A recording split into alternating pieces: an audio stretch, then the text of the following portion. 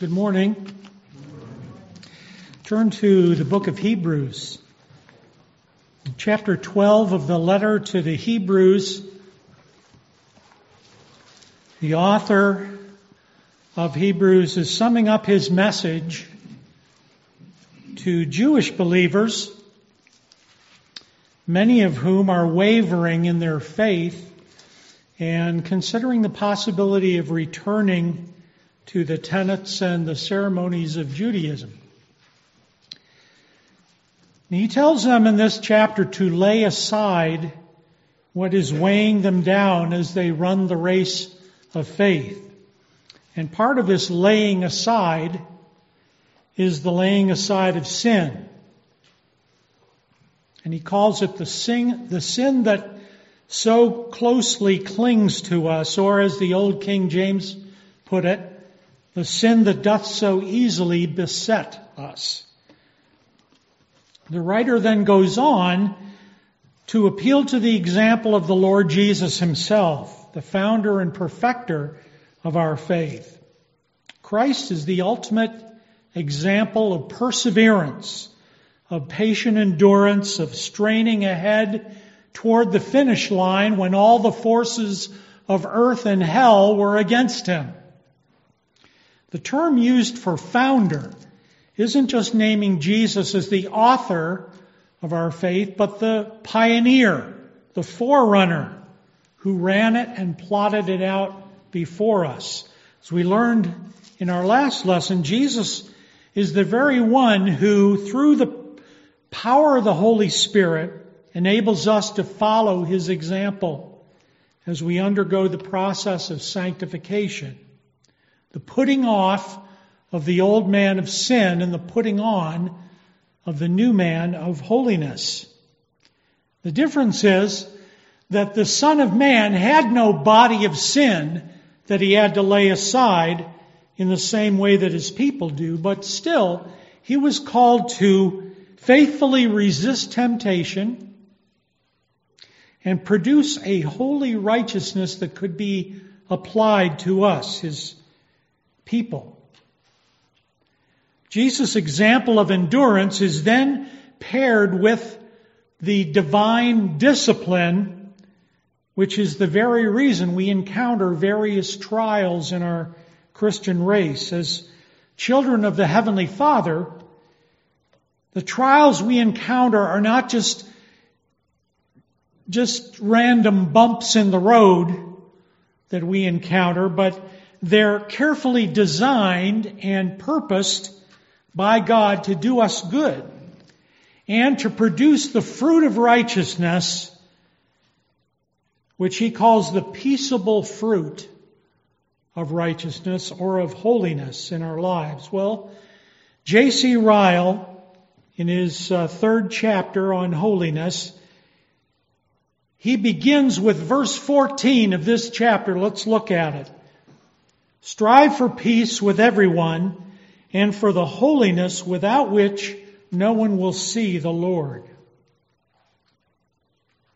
Throughout this chapter, Ryle paints us a vivid picture of what practical holiness looks like, much like the portrait of the godly man we studied in a previous Sunday school series.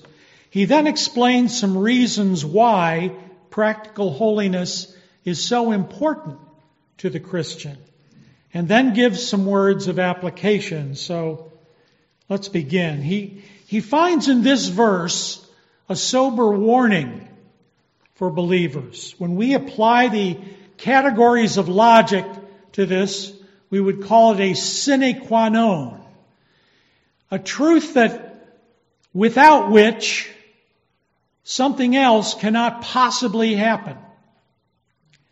And this holiness, without which no one will see the Lord, is something Christians must strive for. That's what the author of Hebrews is teaching. And in fact, this is the believer's race. It's the godly quality of Christian character, the Christ-likeness, the fruit of the Spirit that sanctification is meant to produce in our lives. So Ryle asks us point blank, are we holy?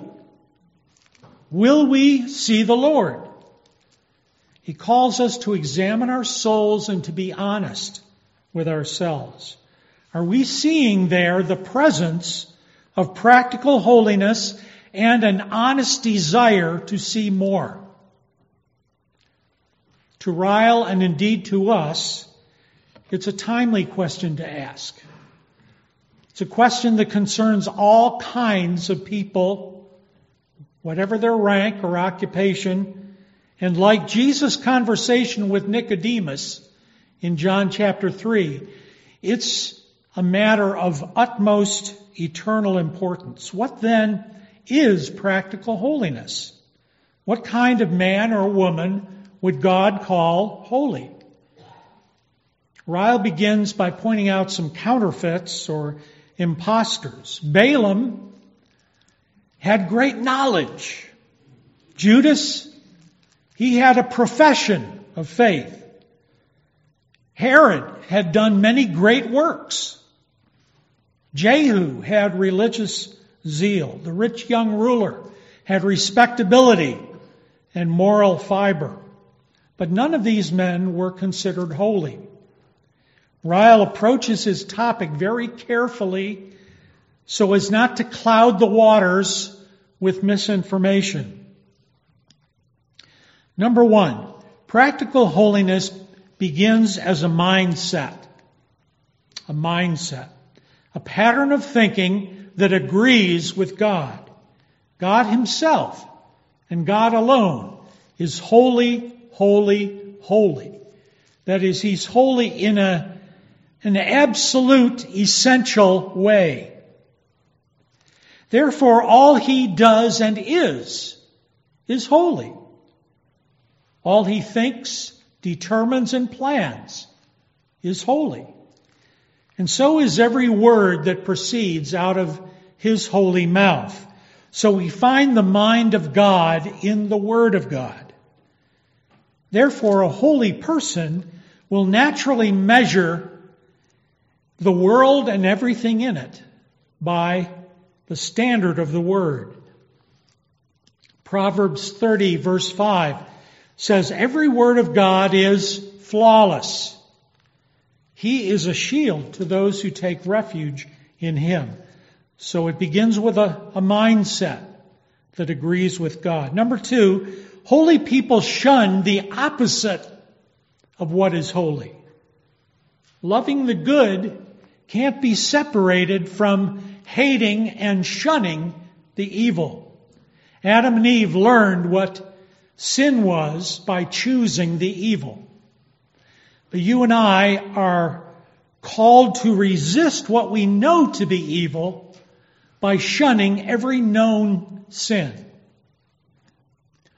A holy person finds in himself or herself a hearty desire to do God's will, to follow every known commandment of God. This is our desire.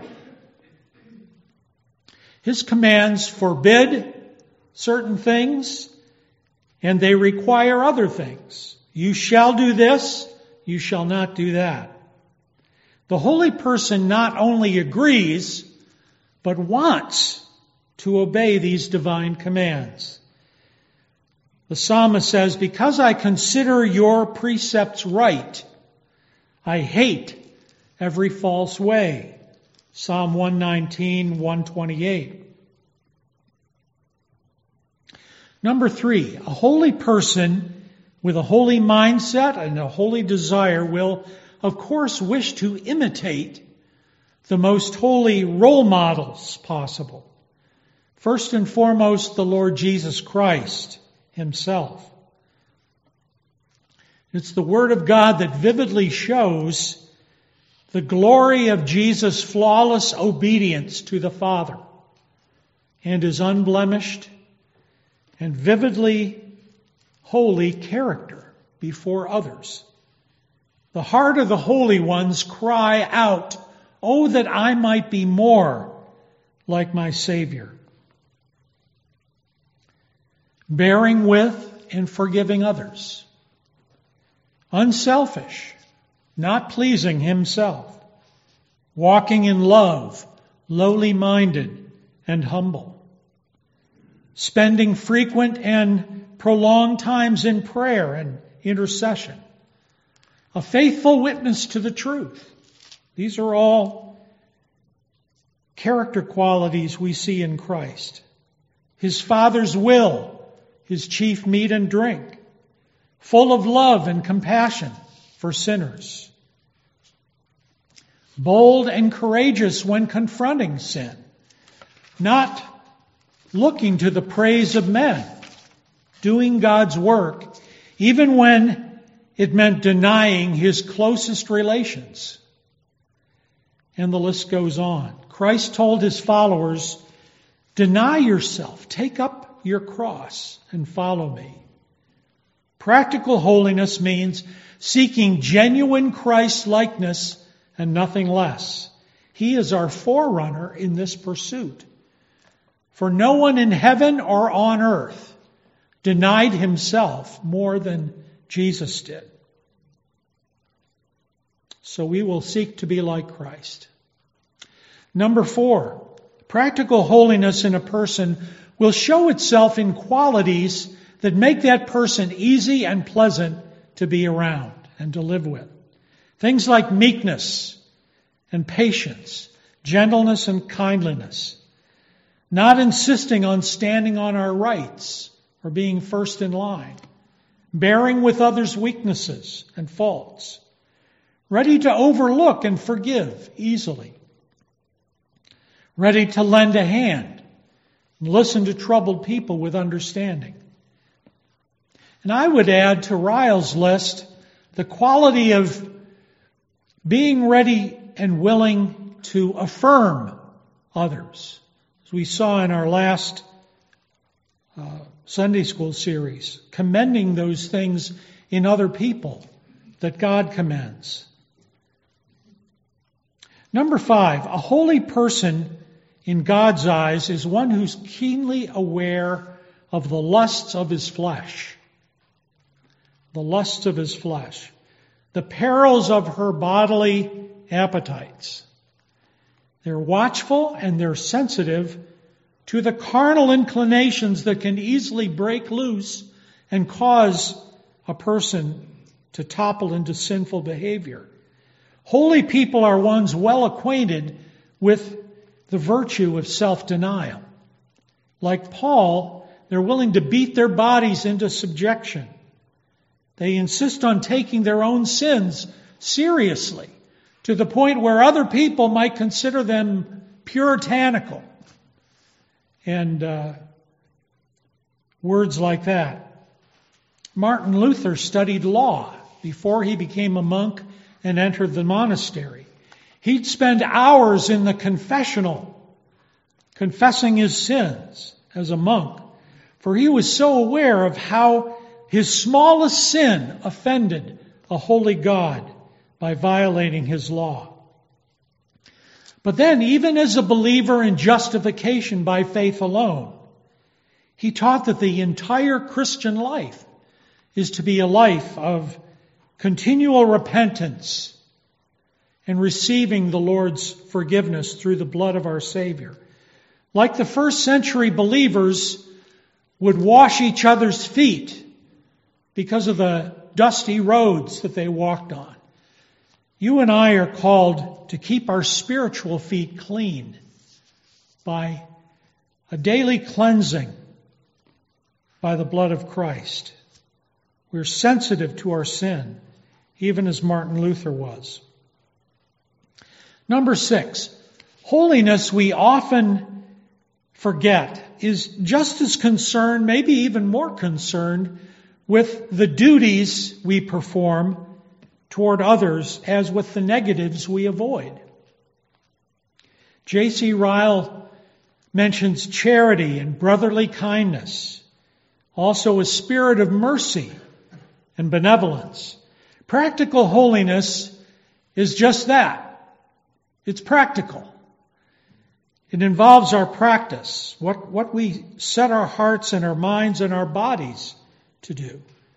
There are many emotions, impulses, desires, and thoughts within each of us that battle for control.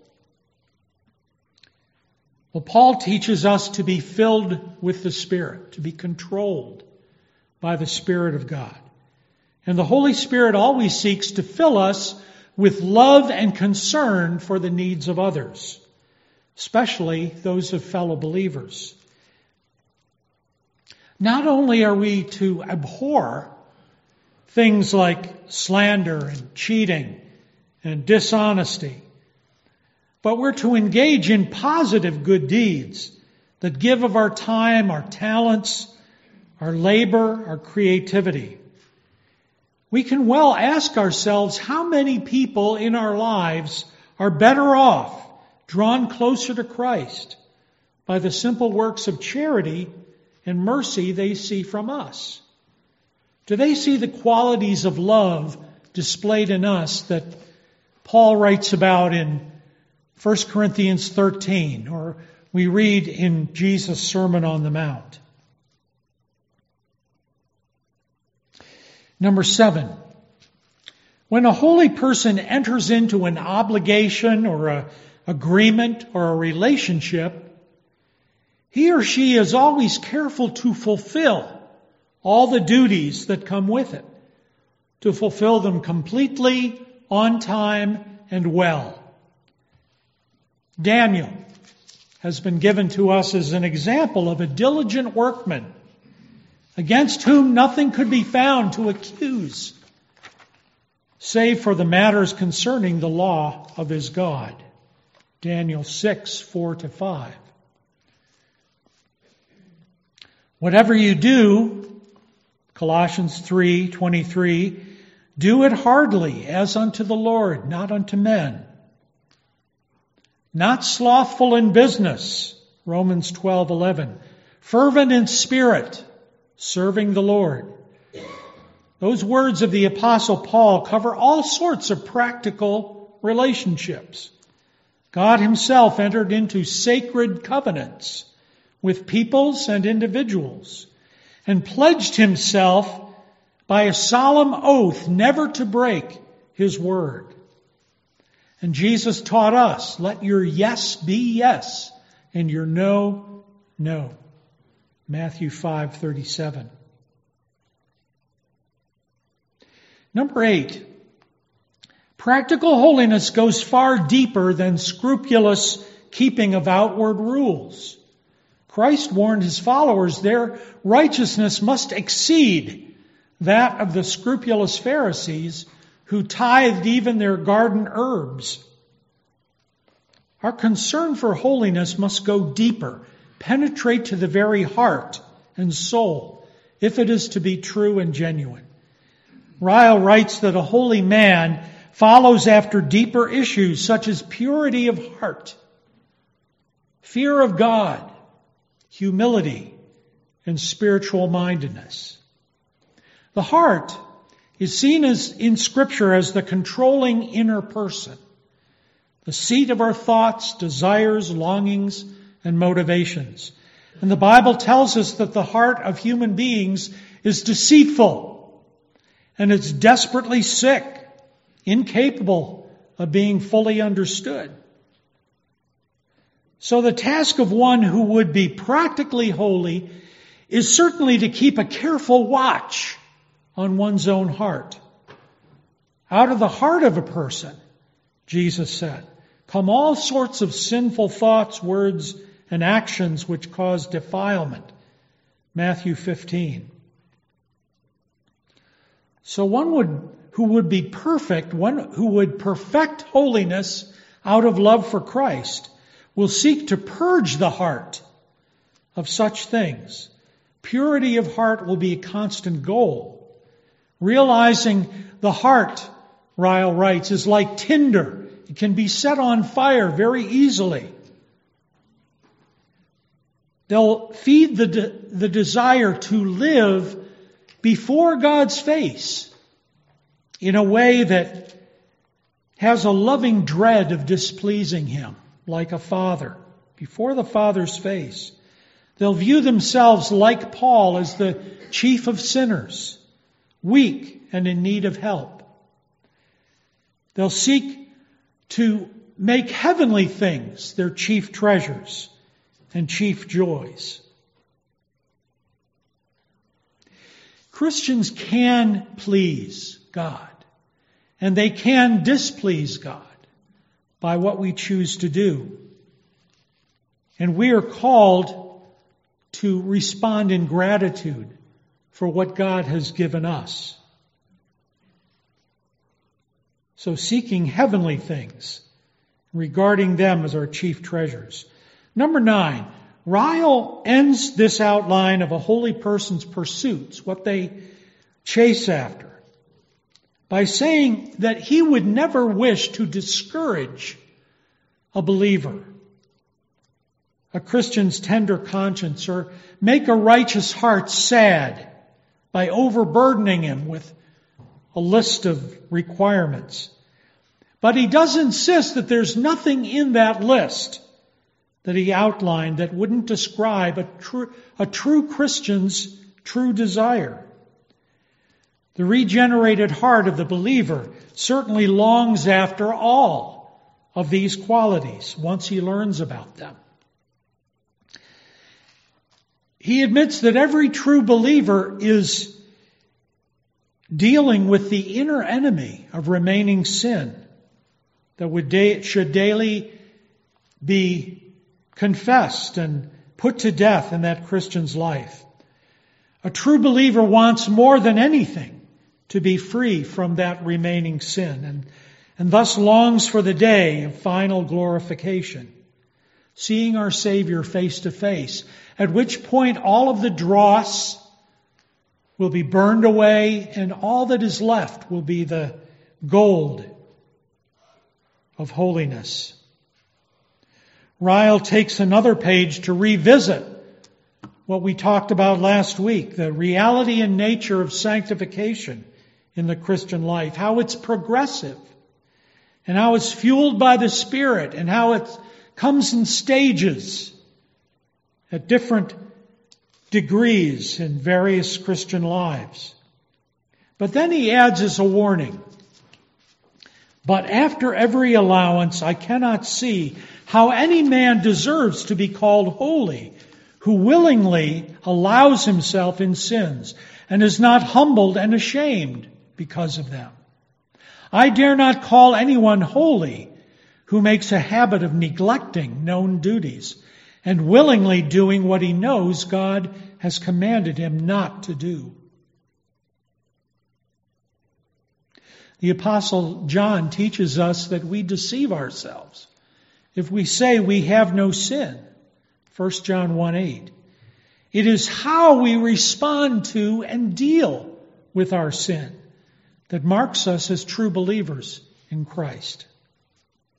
Practical holiness is a necessity. Without it, no one will see the Lord.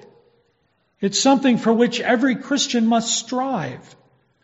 Unlike our sanctification or our justification, which is a work of God and God alone, sanctification is a ministry of the Spirit that we are called to cooperate with and strive or agonize after this thing called holiness. Of course, motivated not out of guilt or dread, but by love and gratitude toward God who first loved us. Christ-like character in heart and life. That's what we are called to strive for. But Ryle goes beyond this and gives us some reasons for the importance of holiness. And there are some excellent ones. First, he rules out the false reason that many give, that holiness is what saves us.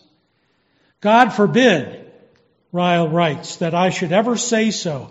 None of our good works can pay the debt that we owe to a thrice holy God. By grace you are saved, through faith, and that not of yourselves. It is the gift of God, not of works, lest any man should boast. Ephesians 2:8 and 9. As St. Augustine wrote hundreds of years ago, even our best works are but splendid vices. They're tainted by sin, even with our best intentions, and add nothing to our righteous standing before God. That standing was earned and paid for by the Lord Jesus himself. Still, the importance of striving for practical holiness is staggering in its scope. First of all, because God clearly and plainly demands it of us in the Scriptures. In the Sermon on the Mount, Christ instructed that we must therefore be perfect, as your Father in heaven is perfect. Matthew 5:8. The Apostle Paul wrote, "But just as he who called you is holy, so be holy in all you do. For it is written, be holy because I am holy." Not Paul, but Peter. 1 Peter 1:15. Holiness is not to be seen only as our heavenly standing, but as our earthly pursuit, our earthly occupation as well. It's our divine calling that we must obey. Secondly, practical holiness is important because it's one glorious purpose for which Christ came into the world. Paul wrote to Titus, "Christ gave himself for us that he might redeem us from every lawless deed and purify for himself his own special people, zealous for good works." Titus 2:14. Jesus humbled himself to the death of the criminal on the cross so that we criminals might trust in the sacrifice for sin's guilt that he gave, and then renounce sin's claim upon us. How can we continue in the very crimes, the very lawless deeds for which our holy Savior paid with his life's blood? Thirdly, striving for holiness is important because of what it proves about us. It proves that we, A, have true saving faith. It proves that, B, we are true children of God. It proves, C, that our love for the Lord Jesus is genuine and sincere. And D, it also proves to the world, as people see our good works and our holy lifestyle, that our religion is more than just talk. In this way, the law and the gospel agree. They're united. James teaches that there is a thing known as dead faith. James 2:14-26. It's by the works of Christ alone that Christians are justified in the court of heaven. But James says that it's by our own works of righteousness, of obedience, that our professions of faith are justified in the eyes of people. Jesus withered a deceptive fig tree to its roots when it promised him refreshment of fruit out of season, but proved fruitless in the end. Mark 11:12-14. The fruit produced in our lives by the Holy Spirit proves that the faith in Christ we claim to have is a supernatural gift from God and not just a human counterfeit. Number 4, speaking of being justified in the eyes of people, practical holiness is important because it's the most likely way of doing good to people around us. There is a visible reality to true holy living that is unmistakable and forces sinners to think and to ponder. On the other hand, much harm is done to the cause of Christ's kingdom by believers who talk the talk of religion and yet make small efforts to resemble their Lord in the way that they work, live, and act. I've observed professing believers on the job who cut corners in various tasks leave early on breaks and come back late, grumble and complain as loud and as often as their unsaved co-workers. Ryle writes that it grieves him to have to say this, but such Christians should blush to name the name of Jesus at work. On the other hand, growing in holiness can mean making a notable difference as we serve the Lord in our shops, our schools, and our marketplaces. So practical holiness is 1, commanded by the Lord. It's 2, a crucial purpose for Christ's saving mission. 3, it's the only way that we know Him.